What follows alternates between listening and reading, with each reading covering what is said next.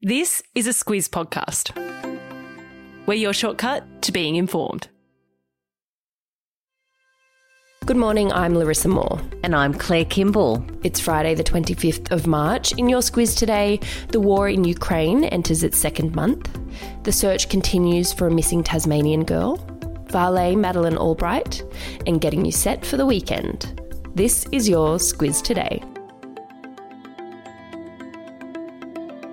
We're heading into the second month of the war in Ukraine. As the Russian attacks continue, so do the talks. Leaders, including US President Joe Biden, have met in Brussels at emergency summits of NATO, the G7 and the European Council. Further sanctions have been announced and more military aid will be sent to Ukraine, but it is far short of what Ukrainian President Volodymyr Zelensky is asking for. Yeah, he says he's waiting for meaningful steps to be taken on his requests for help.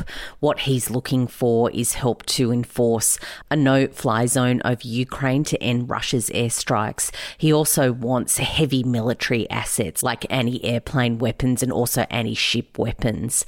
He says that these summits are all great and it's really terrific that the Western world is unified in Ukraine's favour, but he wants more to be done. He says that what he needs is military assistance without limitations.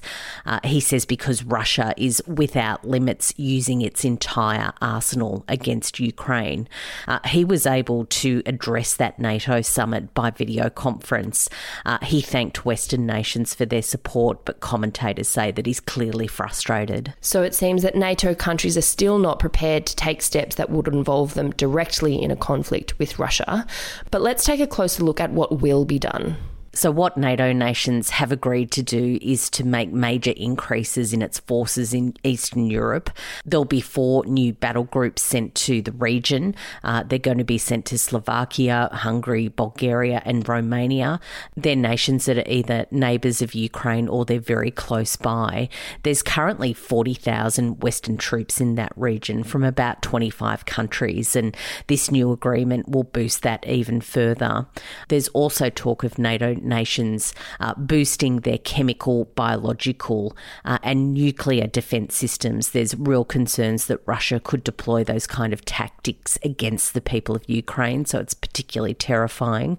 Also, the United States have announced that they're going to welcome up to 100,000 Ukrainians who are fleeing the Russian invasion. There's United Nations reports that 3.5 million people have fled the country.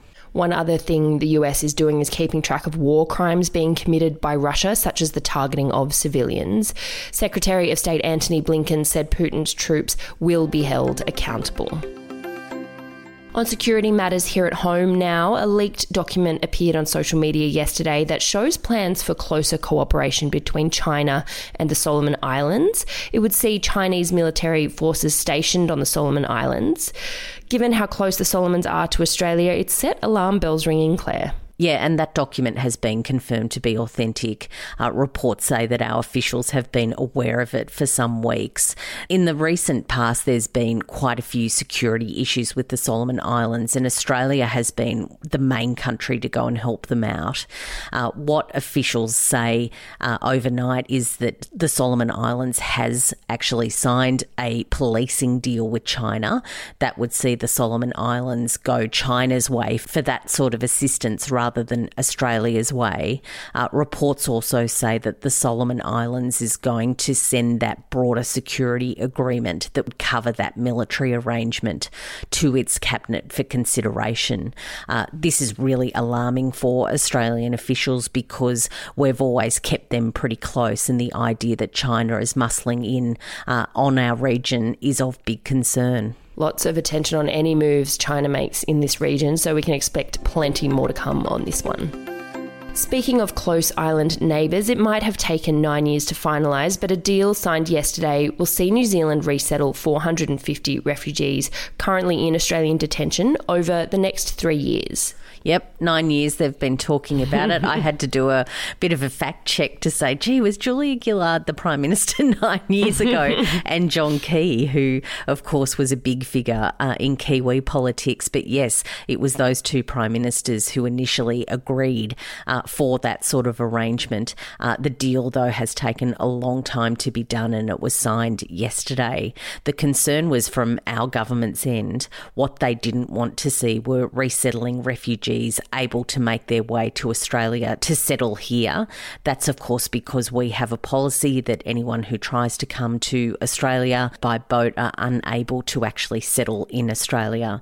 But after those long negotiations, we've sort of let go of that, and there's no caveats along those lines in the final deal. The New Zealand Foreign Minister says the deal reflects his country's humanitarian spirit.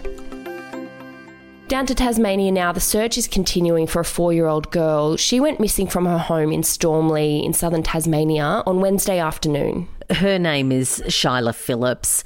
Real concerns for her because she's now spent 2 nights away from home. She was last seen, as you say, on Wednesday afternoon. She was playing in her backyard with a couple of dogs that belonged to the neighbour.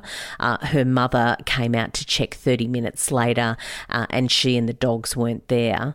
One of the dogs returned home by the time the search commenced, and another one was found by a police helicopter about 700 metres from home. Police say the fact that the dog was quite a way away from where it was last seen probably indicates that she's wandered off, but they can't rule out any suspicious circumstances. There are nearly 100 personnel out looking for Shayla. Fingers crossed there is some good news today. Temperatures overnight have been fairly chilly.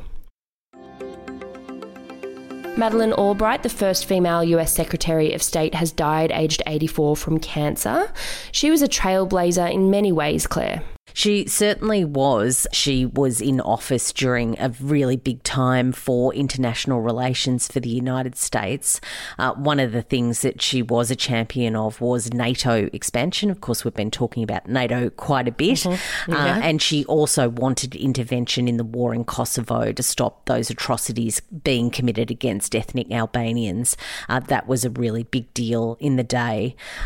She was also a champion of female advancement, and it was her who originally said that there's a special place in hell for women who don't help other women. She has a really interesting backstory. Her family were forced into exile. When the Nazis invaded Czechoslovakia, they settled in America in the 1940s, and she really worked her way through what is a very traditional kind of industry to make it to the top. She was also known for wearing brooches that sent a message, using jewellery to convey foreign policy messages, whether it was warm feelings or impatience, high hopes of the meeting or determination. Vladimir Putin apparently once told Bill Clinton that Russian diplomats would check to see which brooch she was wearing to get a feel for her mood. So taking some of that fashion, soft diplomacy all the way to the top. Heading into the weekend, Claire, Friday Lights has things to watch, read and cook this week. Bad Vegan on Netflix is worth a spin, you reckon? Yeah, watched it last weekend over the sort of Friday, Saturday, Sunday nights. I really enjoyed it. It's such a bizarre story. It's about a high-profile Manhattan restaurateur who was promised immortality. She married this guy and it all went very badly wrong. So, yeah, well and truly worth a look. Does this mean a vegan recipe this week? Not quite, but I've sort of edged on the end of plant-based food. Mushrooms on toast sounds very simple, but this is a really great recipe that just elevates it, to use that sort of word. There's a bit of vinegar, there's some garlic and herbs, and you just need some good sourdough toast, and actually it's really great. And butter being the key ingredient means it's not vegan. Butter and mushrooms I can get behind. A bit of butter, yeah. Squiz the day. What's something to note today or across the weekend, Claire? Super Netball is back. That kicks off tomorrow afternoon. That happens in Adelaide. It's also Greek Independence Day today. Lots of Australians with Greek heritage. The Squiz Kids podcast have actually taken a look at Greece in their Squiz the World series this week.